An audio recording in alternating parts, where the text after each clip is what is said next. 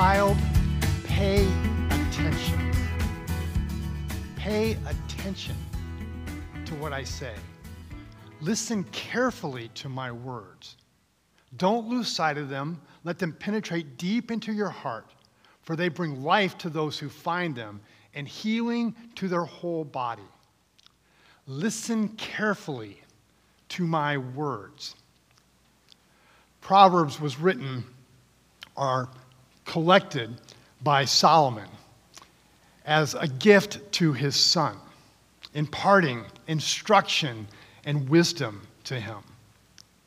And throughout the book of Proverbs, Solomon personifies two attributes to help us see how they play out in our lives.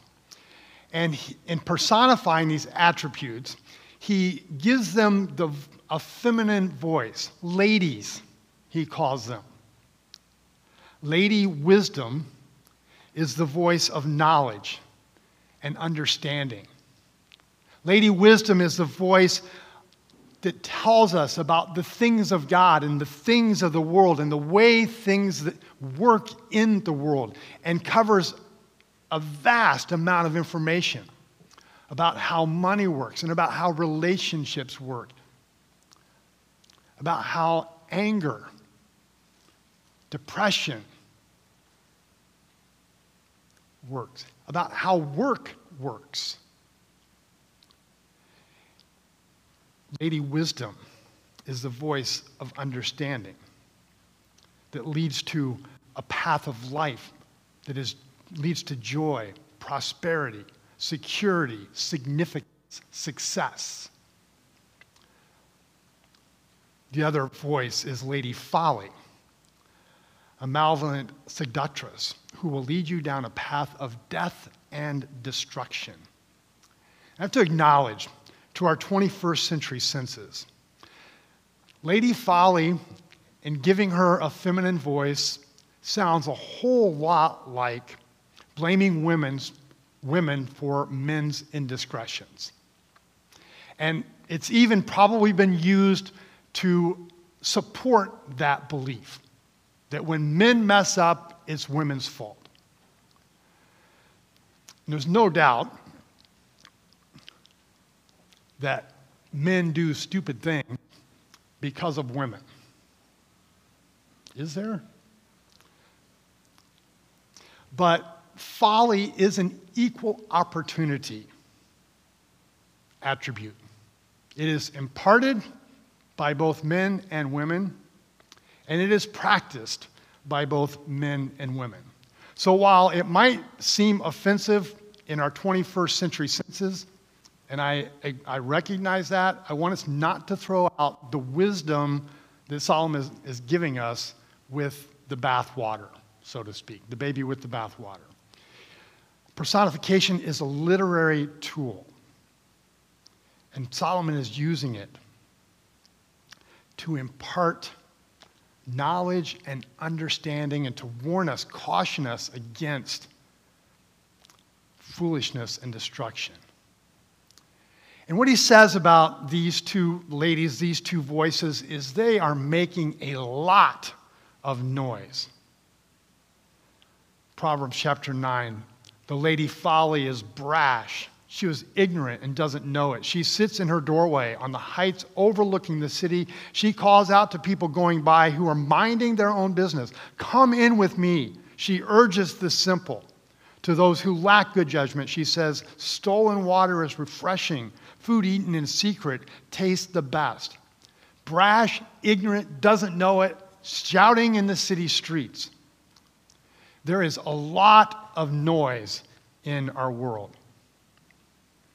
If you listen to the news, if you have a phone and social media apps, entertainment, politics, where we hear voices, messages that are all about self-provision, self-protection, self-pleasure, selfishness, noise about things going on in the world and how that's playing out and what that means for us. And it doesn't mean good things. If you follow a lot of the news that we see, we hear stories about what other people are doing in their lives compared to what we're doing in our lives. And if only we did this, or only if we had that, then we could have a better life. Noise. Lady Wisdom also has a voice. And Solomon says that Lady Wisdom is not quiet either. We might think so, but she's speaking. Out in the open, wisdom calls aloud. She raises her voice in the public square. On top of the wall, she cries out at the city gate to make her speech.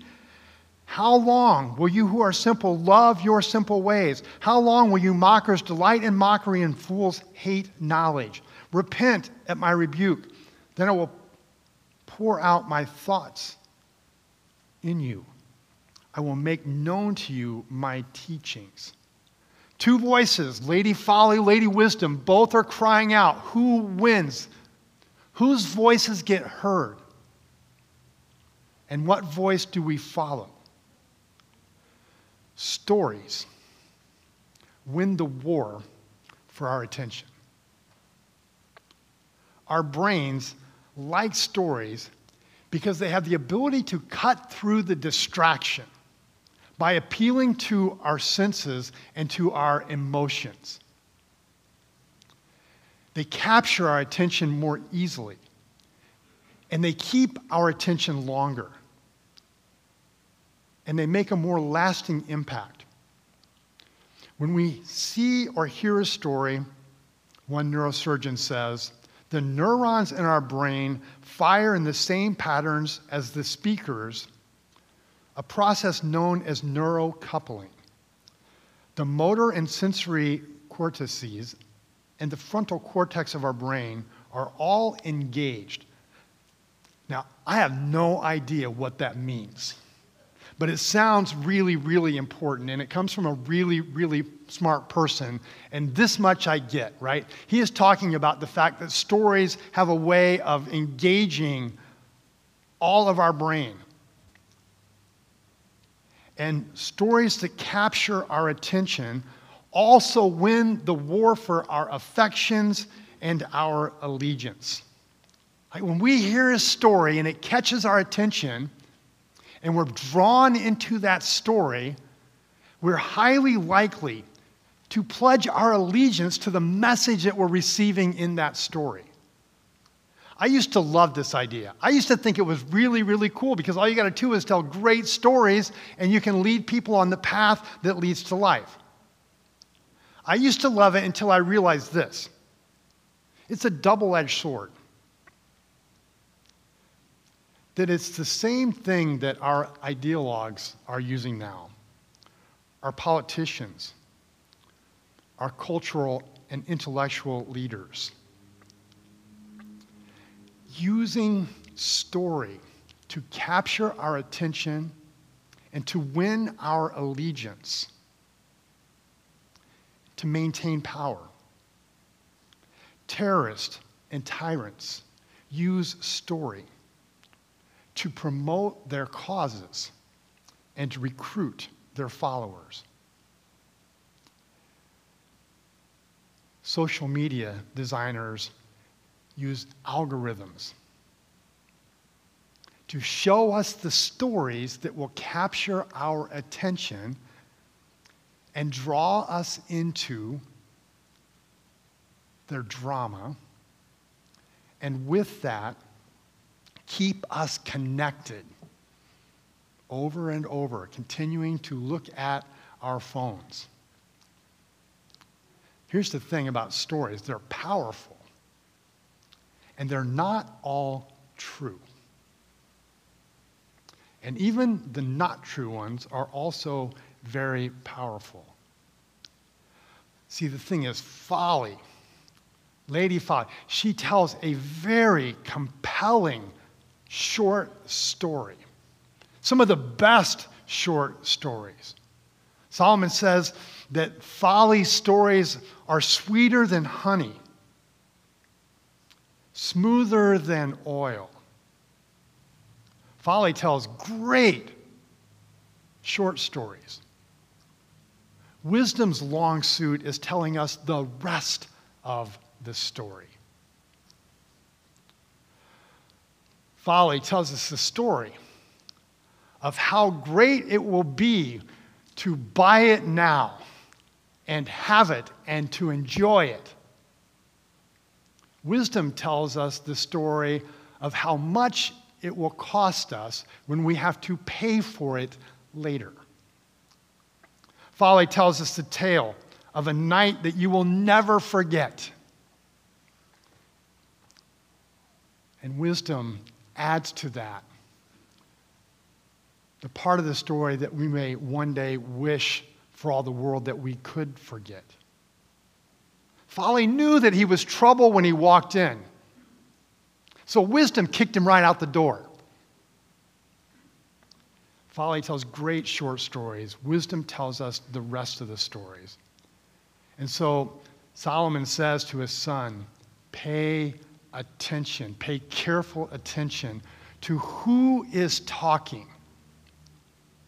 Proverbs 23, listen to your father who gave you life. Do not despise your mother when she is old. Buy the truth, do not sell it. Wisdom, instruction, and insight as well. Listen to the people who love you. Listen to the people who care about you. Not all of us have mothers and fathers who are with us to speak truth into our lives now. Not all of us have had mothers and fathers who were wise.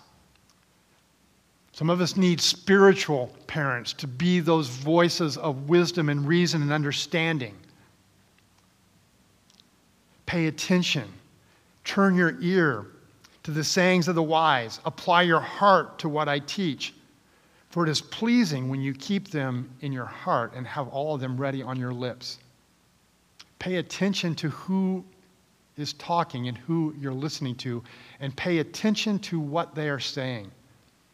Listen, for I, wisdom, have trustworthy sayings to say. I open my lips to speak what is right. My mouth speaks what is true, or my lips detest wickedness. All the words of my mouth are just. None of them is crooked or perverse. To the discerning, all of them are right.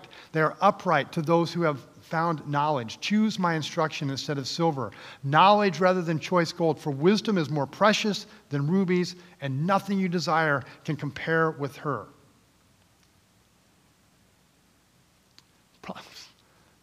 Solomon says, the way of the fool seems right to them, but a wise person listens to advice. If you pay careful attention, right, the way of the fool seems right to them. The way of the righteous, the wise person, also seems right to them. What separates them is that the wise person will not just take what they believe in their own mind, will actually turn to a wise person and say, help me understand this. They will seek wisdom. They will seek counsel. If you listen to constructive criticism, you will be at home among the wise. If you reject discipline, you only harm yourself. But if you listen to correction, you grow in understanding. Who can speak into your life and tell you things that you may or may not want to hear? But you will, because you know that they have wisdom. Because you know that in your story there have been people of truth.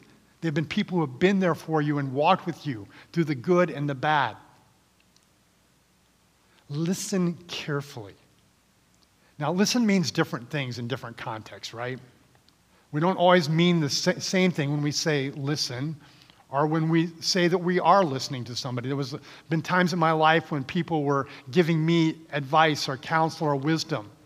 And I was listening to what they were saying, but I didn't agree. I didn't do what they said that they thought that I should do. And they say, you're not listening to me. I'm like, yes, I am listening to you. I just am choosing a different path than what you're telling me. Maybe they were right, maybe they were wrong. Sometimes they were right, sometimes they were wrong. But I was listening. I opened with a distracted driving video, and it was not just a public service announcement, but it is a public service announcement because I almost got hit like 6 times this week running because people who are like, so Don't run me over, please, and I'll try not to run you over. Everyone with a driver's license has heard that, right? It's impossible to not know how dangerous it is to text and drive. And I think most people who do it even know that it's true. They don't argue, say, no, it's not a problem. We just think that it'll be okay this time. That it won't happen to me. People know it. And it's wisdom. We even know that it's wisdom. We know that it's truth. But people aren't doing it.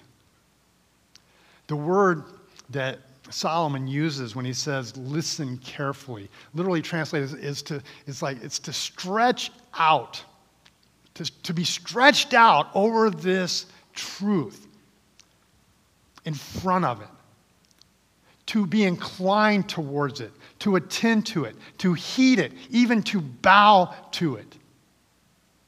This isn't hear what I'm saying. This is comply with what I'm calling you to do. Comply with what you hear. And it's the hardest kind of listening, isn't it?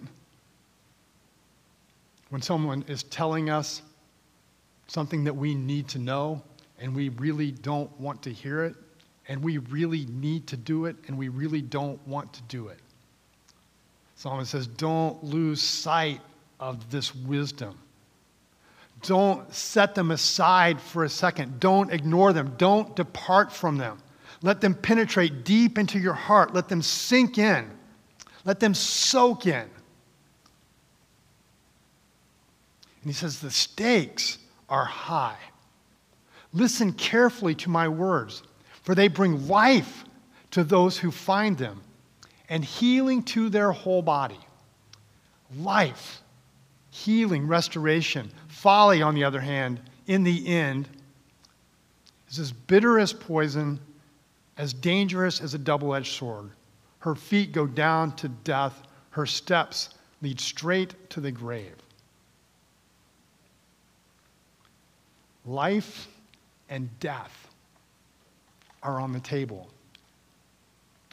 when we're talking about wisdom and about folly. We're in the season of Lent. And in the season of Lent, I introduced last week, we're remembering what it is that Jesus did. In this season that we prepare for the commemorance of Jesus' suffering and death on the cross for the atonement, for the covering of our sins, and look forward to the celebration of the resurrection and the life that we are offered through Jesus Christ. We remember what Jesus did. And we remember why he did it. What he did, John summons this way. He says, the Word became flesh. The Word. What do words do? Words speak. The living Word of God became flesh and made his dwelling among us. That's what Jesus did. Why did he do it? Jesus said, after his parables, and people are confused and trying to understand what he meant. He says, you will be ever hearing, but never understanding. You will be ever seeing, but never perceiving. He's quoting the prophet Isaiah. For this people's heart has become calloused. They hardly hear with their ears. They have closed their eyes. Otherwise, they might see with their eyes, hear with their ears, understand with their hearts, and turn, and I would heal them. Jesus came, he says, because of our sin and our pain and our shame. Our hearts have become calloused, and we're really, really hard of hearing. So God came near. The living Word became flesh and made his dwelling among us to speak the way and the truth and the life into our lives. We remember what Jesus did. Remember why he did it. And as we're stretched out before that truth, We repent of our part. Like Jesus didn't just die for the world. He didn't just die for everybody. It wasn't just their sins, it's my sin. What's my part? Where am I not listening? Where am I turning my back, ignoring? Where's my heart hard and calloused? Blessed are your eyes because they hear, and your eyes because they see, and your ears because they hear.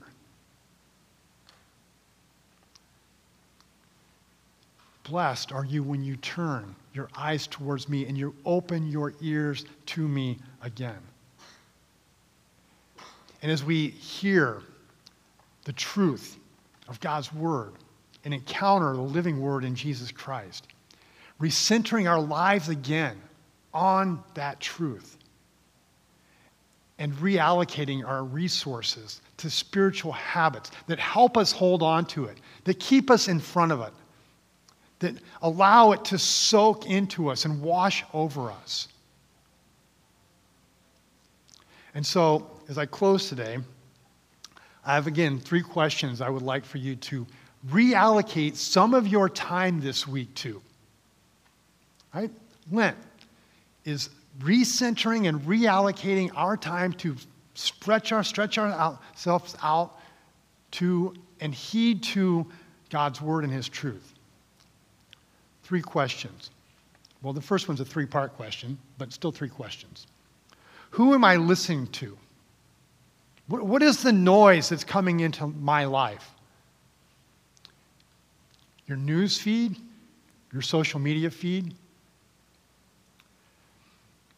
What your dad told you or a teacher told you 30 years ago but still echoes in your brain as being the defining characteristic of you? Who are you listening to? What story are they telling you? And what's the rest of that story? Right? The story that you believe, the story that we live in is the story that drives our decisions, our choices, the things that we say, the things that we do. What story is that? Second question, how does that story line up with God's story? A story of a God who created an amazing world, a God who loves you, a God who, even though the world is in chaos because the nations rage and are saber-rattling their nuclear weapons, that God is still on the throne. That's his story. How does your story, the story you're believing, the story you're hearing, the story you're listening to, how does that line up with God's story? God's story is telling us the truth about who we are and about the world that we live in and about where this story is and about where this story is going. Third question, what is one word God has spoken into your life? Whether it's through a song that we sing, and when you sing those words, it touches your heart, brings tears to your eyes, it's telling you something about you and it's telling you something about God.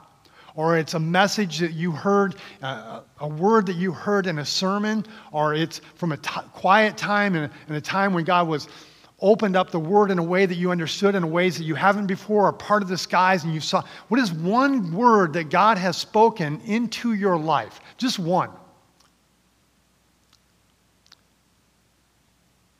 And listen to that word. Repeat it. Rehearse it every day this week. Let that word soak over you, penetrate into your heart, envelop you in God's truth and in God's story. Lord, I pray right now as we come to the conclusion of this message, I just want to pause for a second and invite your Spirit to bring to mind, to our hearts, what that word is. That time, that message, that song, that conversation, that revelation, that inspiration. What is the word that you would have us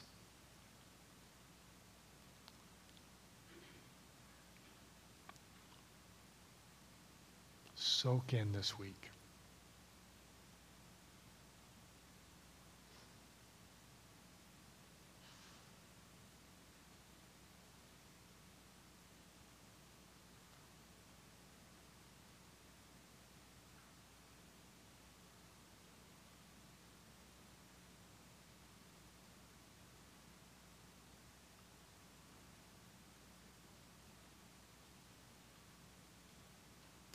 Lord, your word leads to life.